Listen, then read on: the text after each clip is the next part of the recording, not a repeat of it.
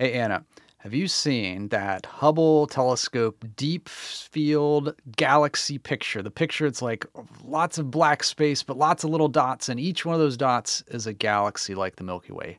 Thousands and thousands of galaxies in one picture. Have you seen it, and how does it make you feel? Yes, and not great. It's creepy. Yes, elaborate, please. I don't like how big it is. I don't like feeling like you could just go forever and never reach the end. I don't like feeling so teensy tiny. I don't like any of it. I don't like anything about it. It can be pretty sometimes when you look at like space pictures, but that kind of picture, no thank you. Your reaction is not unusual. There's a lot of people have these mixed feelings about these astronomical pictures showing these, thousands of galaxies, each with billions of stars in it. And I can't even comprehend that many. No, and there's no humans in that picture. There's no you in that picture. There's no dog in that picture. Dog. There's no Earth. And it does make you feel teeny tiny. The vastness of space, it's astronomical. So you're in the likey. No, category. I don't like it at all. I watched that movie Gravity, where the George Clooney, no spoilers. It's been out for like 10 years. I think so. He flips forever into space. Like that is I had a lump. I was like, oh my God, I'm going to be sick. It's like, I can't imagine that.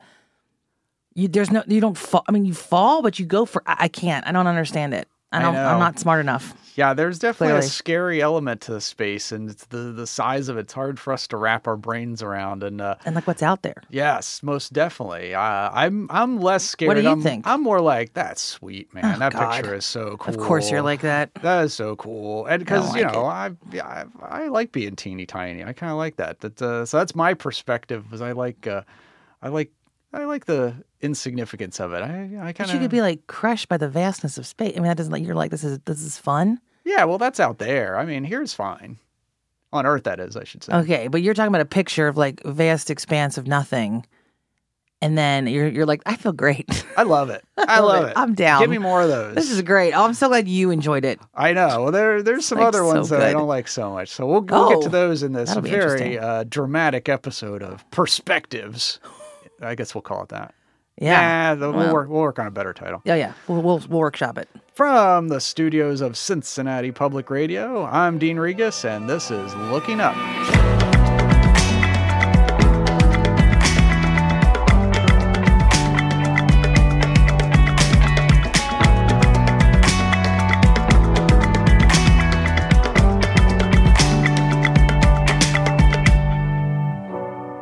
And I'm Anna Heeman. Dean and I work at the oldest public observatory in the United States, the Cincinnati Observatory, where I'm the executive director and he's sharing all the knowledge about the stars and planets as our astronomer. We share the wonders of the universe with thousands of people every year and love doing the same thing through this podcast, where we talk to astronauts and scientists, authors, and other fun folks about topics like astronomy and space science. Today, we're joined by NASA astronaut Jessica Meir. So, those pictures of, it's like we were just talking with our producer Josh about the vastness of the ocean and deep water with you don't know what's out there. I have my hands really wide because I'm trying to but I can't. And that's how space is to me. And also the idea that you could just float away from what you do know. Well, yeah. Why don't we just talk about how you feel about it now? Because I'm getting a little uncomfortable. Yeah, the ocean. See, for some reason, the ocean is more terrifying, even though they're very similar. Well, space is like the ocean times infinity, basically. I mean, that's so that's not helping. So oddly, I know, but why is that easier for me to? But you're not scared of the ocean and the depth of water. I'm terrified of the ocean. You're like, don't tell the ocean I'm not scared of it. I want it coming for me. Let's see. Scorpions are number 1, deep water number 2. So it's high up there. So. Another layer of the onion. Scorpions beans number 1. That's right. Wow. So no scorpions in the desk, please. Would not be a funny joke. Not at all. Well, maybe not for you. Anyway, making mental note. So you're fine with it though. You're like, oh, the space is amazing, and I can discover it. Is that why? Because you know what it is. Yeah, it's very weird that it's maybe because it's out there more than in here, and I think that's the whole idea of astronomy is this. It kind of opens up your worldview, and And I don't know what it is a humbling thing. There's no doubt about that. Being an astronomer is a humbling venture at all turns. That's for sure. Really? Because I mean, I joke about this, but it's relatively true. Is that we are teeny tiny little creatures living on a itty bitty planet, going around a average star in a mediocre galaxy in a cold, dark universe. I mean, that's just the facts. And this has been Inspirational Thoughts with Dean Regas. You're insignificant, and so is your planet. That's right. So we got to embrace that in a ways. And it does, like, it frees us, and it frees me in a little ways. Yeah. Because it's like, well, you know, the insignificance of it is, it's hard, but it's still, I don't know what it is. It's very freeing for me. And so for space, I don't have a big problem with that. That people do ask me, that doesn't space like scare you? I'm like, well, no, it's up there. So I mean, it's like like it's above us. It's even worse. Yeah, we got the ocean below. We got like the sky, like just. Oh man, I do like watching those videos of like weather balloons and stuff, and then like when people like come around, you know, it's like, oh my gosh, can you even imagine being that high up? Yeah. And then it's not even like you're high up; you're just out in the middle of nothing. Yeah. And you're like, I know, it's amazing. I love it so much. No, but I think it's, you know, this whole idea of this changing of our perspectives. I mean, we've all been, you know, we used to think the Earth is an unmoving center of the universe, and, you know, we've got that out of our system. We got the sun not being the center of things. We're not even the center of the galaxy. Our galaxy's not even that, you know, special in the scheme of things. But you know, I think out of all the perspectives that we've gotten, like the Hubble Deep Field image is very moving.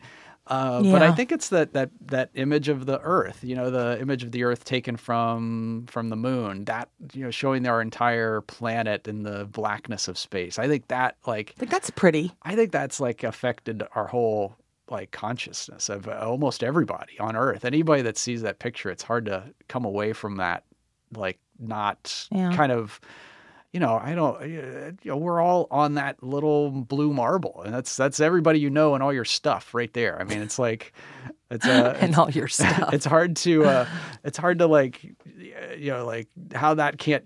I think that's like the photo of the 20th century, and even still carries in today. Yeah. I think it really affects because everybody on the world is in it except for like 3 people or whatever it is, right? Yeah. And I mean, we're going to be talking to an astronaut here, and, you know, getting that perspective of going in space. I'm curious about that, as to you know how that changes you, or do we need to all go into space to have some moment like this? Well, I think some people live like, I don't want to say the unexamined life. I'm not saying that and there's nothing wrong with this, but like I think they've never even thought about it, and that I do not understand. I'm like, how have you? I remember. I mean, I think about it kind of a lot. Like, but the picture of Earth doesn't upset me, right? Because it's like comforting. Because it's like that's my house. Mm-hmm. That's my home there. Earth.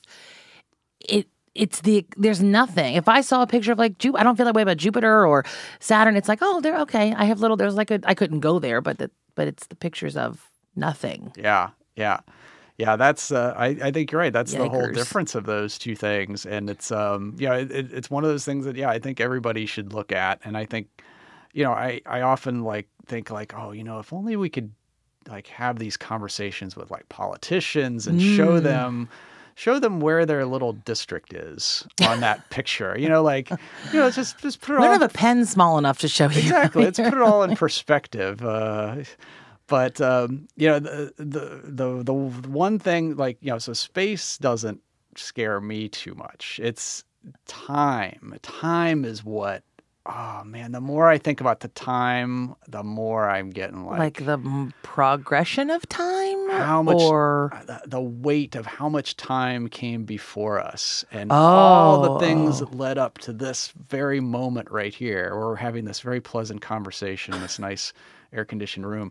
It does feel good in here. You know, like if it's like everything that happened, any one little thing that changed, right. You know, billions of years ago. We're at the end of 13.8 billion years of time, and any one little thing that changed we wouldn't be This in this wouldn't have air-conditioned happened. room nicely. We'd be, I don't know what we'd be doing. That's, man, time is what Well, God, messes now with that's one of me. my complexes too. Can't you just keep these things to yourself? You don't have to share everything. Just stick with the scorpion talk. Like, that's scary. I Well, get that. I- But time, that's scary. That's what scares you is time and Yeah. the expanse of time and the fact that there's, there is a name for it. What is it called? The butterfly Yeah, effect. yeah, If a yeah. butterfly flaps its wings somewhere, it creates this like. So you're thinking if something had happened at any point in the last 13 billion years. Yeah. Oh God, that is a major See? like. Can we take a break? I'm just kidding. Well, so the I plus don't like that. So I of course always try to delude myself whenever possible. So I try to like put a positive spin on that. Is that think of all the things that went forward in time and everything that happened before this led to this moment where we can have this pleasant conversation, and all the things that we could be doing instead. That'd be much worse. There are some worse things, I guess, that could be. We couldn't be here at Yeah, all. there's only like 2 or 3 worse things. Is that what you're Yeah, saying? well, You'd rather do there's a almost list. literally anything than this. Not gonna be like. I mean, no, it's true. I mean, I guess that's like, yeah. Yeah, but no, it doesn't. I thought help. you were going to say like time and the typical time fear is like, oh, it goes so fast and the time, but you're talking about how like, so does this mean that you think everything happens for a reason then?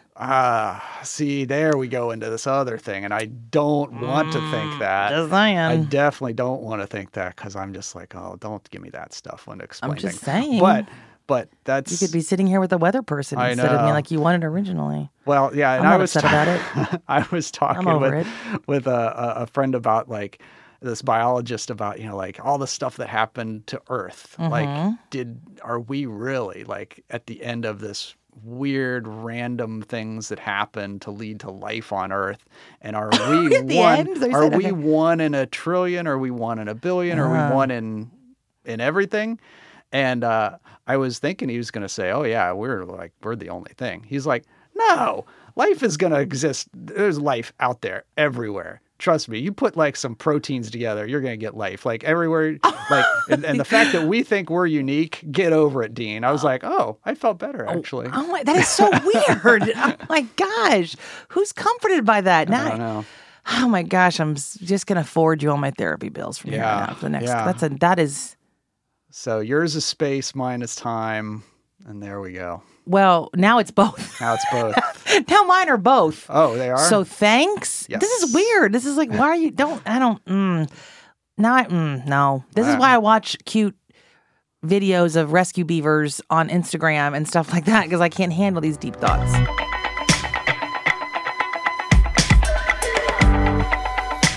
Today's guest has been working for NASA for years as researcher and an astronaut. In 2019, she was part of the first all-female spacewalk mission in space exploration history. We're really excited to welcome astronaut Jessica Meir. Jessica, thanks so much for joining us today.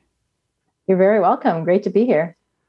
So I'll do the facts and figures first. 205 days in space, 3,280 orbits, traveling almost 87 million miles. I know this is the corny question, but for us earthbound folks, what was it like flying and living in space? Well, it is actually really difficult to put into words because it was even far more incredible than I ever could have imagined. And this was something that I was thinking about since I was 5 years old. It exceeded all expectations. And I think the part that makes it so special is just that sustained weightlessness for the entire time and looking down at our planet, just realizing what is happening, where you are. Floating all the time just makes everything more fun. I can tell you all of the technical things that we do, of course, are extremely rewarding, but everything is just so much more fun when you're floating. Well, speaking of rewarding, can you talk to us a little bit about being part of the first all-female spacewalk? I think that is so cool. What was that like? Yeah, absolutely. That has been sort of like an evolution in my brain in terms of how I thought about that event and how that significance has kind of evolved. And it was interesting when I first arrived on the space station, we say you're kind of like a newborn because you're incredibly well trained for all the technical aspects of the job, the spacewalks, flying the robotic arm, the experiments, all of that. No problem because of our incredible training program. But what you can't prepare for is just that microgravity floating all the time and having everything else float there with you. So you're kind of like a newborn, figuring out how to go to the bathroom, how to eat, how to take a drink. And so I was kind of still in that phase in my first couple of weeks on the space station when I figured out that I had to do now the next thing, the most challenging thing that we do as astronauts and the riskiest thing, and that was to do my first spacewalk. So I had to focus 100% on just preparing for that spacewalk, for the activities that we had to perform to upgrade the power channel, and also to make sure that we did that safely for both me and my colleague and friend, Christina Koch. So I was really focusing on that at the time before the spacewalk. I wasn't thinking, and this is the first all-female spacewalk. For me, it was just, here's what I have to do my job today. After the spacewalk, though, I had a lot more time to process that. And I think my thinking on it changed for two main reasons. First of all, I was just simply shocked by the outpouring of enthusiasm and support in all these people that had tuned in to watch that spacewalk. I mean, there aren't many people that really watch spacewalks these days. They're kind of boring if you don't really know what's happening. But everyone tuned in that day, people all over the world of all ages, from all places. For some reason, that inspired and touched them. And so as Christina and I thought more about this, I realized that this certainly, it wasn't a personal achievement for me. It was just me doing my job, but really it should be celebrated. And that is because of the generations of women that came before us. They were the ones that were pushing those envelopes, breaking those glass ceilings, and getting us to the point where for Christina and me, it was just us going out the door to do our job that day. So really, I look at it as a tribute to them. And now it is our role, Christina and mine, to help pay that forward and to give back and to help inspire those that come next. Wow, it was incredible and such a great moment. And, it is interesting to hear you say about floating. Everything is more fun when floating. And it sounds like it would be fun for a bit. But I have gotten the tour of the ISS mock-up and the unfortunate toilet there, and that doesn't sound more fun in 0G. But what's kind of like daily life like on the ISS, and what kind of experiments were you part of too, floating and otherwise? Yeah, well, daily life is incredibly interesting, and I think that's one of my favorite things about being an astronaut, whether it's down here on the ground or particularly in space. We're doing different things all the time. So one day we are doing an experiment. The next day, we might be doing a spacewalk. After that, a cargo vehicle might come and we need to capture with a robotic arm. Then we might just be fixing the toilet or changing a light bulb, doing kind of regular maintenance on all the space station systems or any repairs if things break. So you're really stimulated. You're always very active and you're doing all these different things. And like I said, when you're doing all these different things, you're still floating all the time. And sometimes, of course, things can still get frustrating. Like maybe you're fixing something and it's not going as planned. And that can get quite frustrating. Sometimes you have to remind yourself, okay, take a step back. Think about this for a minute. I'm in space. I'm floating. This isn't so bad. This is great.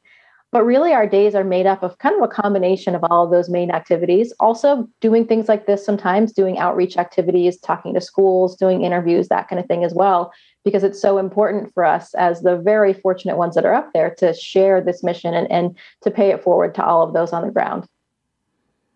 That's so amazing. I also can't imagine trying to fix something and like your tools are like, where was that wrench I just was looking for or something? I feel like I don't know. That's those kinds of extra challenges, I'm sure were interesting. Oh yeah, absolutely. And that's what I meant by feeling like a newborn when you're up there, because it takes a while to realize you need to always make sure that you secure something if you put it down. You just can't take a tool or your glass of water or something and set it down on a table. You have to Velcro everything. And if you let go of it for 1 second, it's going to be gone, lost somewhere in the ventilation. And that happens all the time on the space station, especially when you're new. You're like, wait, where did I just put that?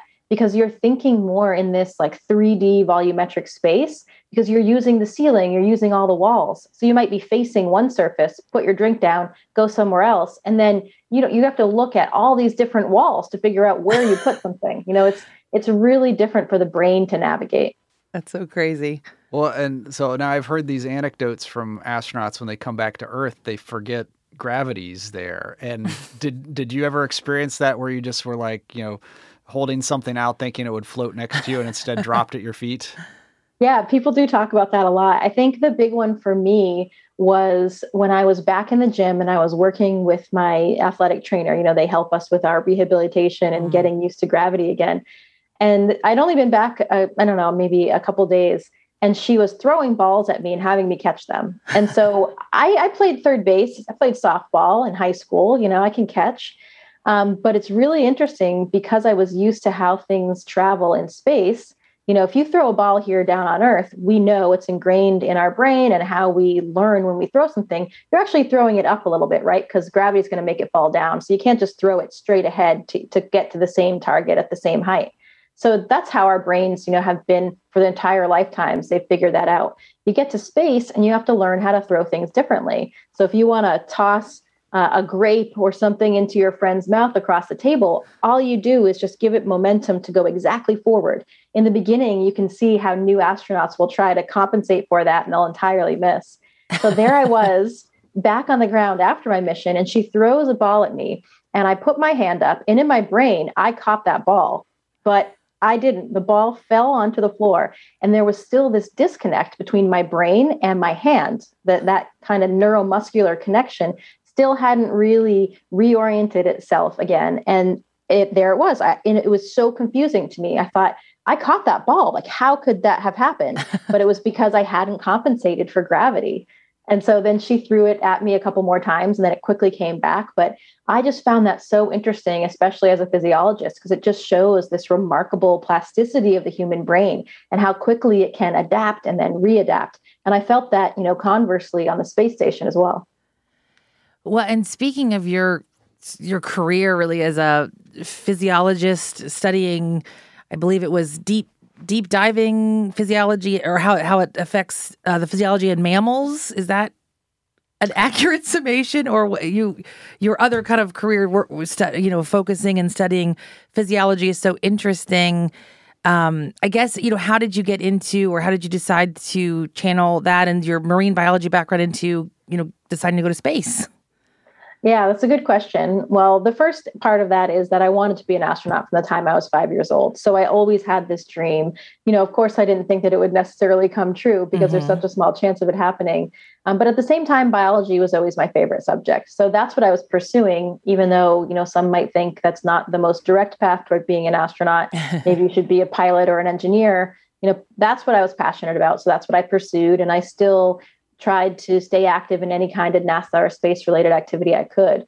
So I had actually worked here at NASA before for 3 years as a scientist before I went back to grad school, but I was ready to kind of do my own science again. And I found this field of, like you mentioned, diving physiology, in understanding how animals like emperor penguins, they can hold their breath for 30 minutes. An elephant seal, 120 minutes. And these are breath hold, air breathing animals just like us, but somehow they have that incredible, that remarkable diving behavior. And I wanted to understand, what allows that, what underlies that, how is that possible given their physiology? Why are they unique? So I was studying those kind of animals, emperor penguins, elephant seals. Then I did some high altitude physiology, kind of the same thing. Now an animal at high altitude is not holding its breath, but it's flying at a bar-headed goose, for example, that migrates over the Himalayas. It's flying at an altitude where there's only a half to a third amount of the oxygen. So trying to understand what is unique about these animals. And I think, for me, I still had that dream of being an astronaut, and I still, of course, applied when the time came to, but I felt really fortunate that I had found this other career because I didn't think I would ever become an astronaut. It's such a small chance. So it's always a little bit, bittersweet. You get that call. And of course, I would never turn down my 5-year-old dream job, but I did have to give up that previous career. I kind of look at it as coming full circle, though, for me as a scientist, because before I used to work here at NASA coordinating experiments that were done on astronauts. Then I went back to school and became my own scientist and was doing experiments on animals. And now it's kind of full circle where I'm the animal in the extreme environment. And that is, of course, on the space station where I was poked and prodded in the name of science. That's great. Wow. And so Anna and I on this episode have been talking about how studying space can change your worldview. Can I ask, like, how did your time in space maybe change your perspective on life when you returned? Yeah, that's a great question. And it's something that a lot of us think a lot about. I had thought a lot about it before I went to space. And I kind of had an idea of what it would probably mean to me, because what I had always envisioned was what it would feel like to look back at the Earth, to realize that you are not down there, where everything that that has happened, everyone every place you've been, every experience you've had is down there, and you're separate from it. And of course, there's a lot that's been written about that. There's the overview effect where you talk about how that changes you as a person. And I think for me, there were two main areas. First of all, I've always been a strong advocate for the environment and protecting our planet. So I knew that would be special to me, but it really did resonate even more loudly when I saw the Earth for the first time. And you see that very thin, tenuous band of an atmosphere, and you realize how special and beautiful it is, and how fragile it is, and how we need to protect it. And also this feeling of interconnectedness. You look down, you see all of the continents, and you see the oceans connected. You don't see those man-made boundaries that we've imposed upon ourselves. And you realize this is one planet. It's one home for all of us as humans. And you just feel that much more strongly. It's almost impossible to not see. And, I really think that's a perspective that could benefit so many humans. I wish that I could bring all of those eyes up here. And I think Sorry, go ahead. The other thing is kind of this feeling of insignificance, right? You see the planet and the void and the blackness of space, and you understand, wow, this is just a small part of it all. This is just a speck in the solar system, in the universe. And you realize how insignificant we are as humans, as a planet. And that kind of ties into those prior ones about how we need to be all in this together, whether it's for climate change, whether it's for this global pandemic. That's nice. That's like an upbeat view. Absolutely. I'm like overwhelmed by the vastness. And but much more eloquent than the way I just described it in our She is a lot more eloquent than you are, Dean. Well, this is why we get great guests like this. And Jessica, thanks so much for joining us for this. This has been a great look at astronaut life, and you have so many other things going on too, and so many other projects. It's so amazing to read about. So thanks so much for taking the time. Well, thank you for the opportunity. It was great talking to you. We've been talking with astronaut Jessica Meir. For more information about her work, visit our website at wvxu.org/lookingup. So our minds are still blown from talking to Jessica. So incredible. And, her perspective, and then what we kind of were talking about, this idea that you can look back at Earth from space, which is probably, like she was saying, kind of the surreal moment. So who were, the first people to see the entire Earth and get that kind of image of it just floating, chilling in the blackness and again, I keep saying the vastness of space. Yeah. So who were the ones responsible for that first, the kind of iconic image? Yeah, if we go back to that picture of the Earthrise over the lunar landscape, that was actually the first time humans had seen the entire planet at one time, or at least the side that they could see. The astronauts today, when they go up to the space station, they're going up 250 miles up above the Earth, and they can see the curve of the Earth. They can see vast swaths of the planet. Yeah, like you see pictures, and it kind of like glows on the side. Yeah. That's pretty. But they can't see the whole thing. And right. So to get that perspective, we needed those Apollo missions that went out to the moon. And so that picture of the Earthrise was taken in 1968. It was the Apollo 8 mission, and the three astronauts were Frank Borman, Jim Lovell, and William Anders. And so they were the first humans to see the entire Earth at once. And totally moved by this. I mean, like we've got their audio, their broadcast. I was going to say, is there audio on it? Oh my gosh, yeah. So I mean, these are like test pilots, military guys. I mean, but they are like moved to like poetry from this. They're like looking back at the whole Earth and just like seeing this for the first time, and then when they bring this picture back and share it with us, I mean, we have the same reaction. And so their broadcast is one of those memorable audio clips. These are the first people that see that whole perspective of us floating in the blackness of space, and they were, I mean, immediately moved. But then when they came back, they kind of started this whole kind of thing of like, this interconnectedness of humanity. And this also started kind of like the Earth Day movement and environmentalism. It was a momentous occasion. And so I know, although we can't be as lucky as our guest Jessica and other folks to go up into space, these are those images that kind of really changes our outlook on things. And it's one of the reasons why I love this subject.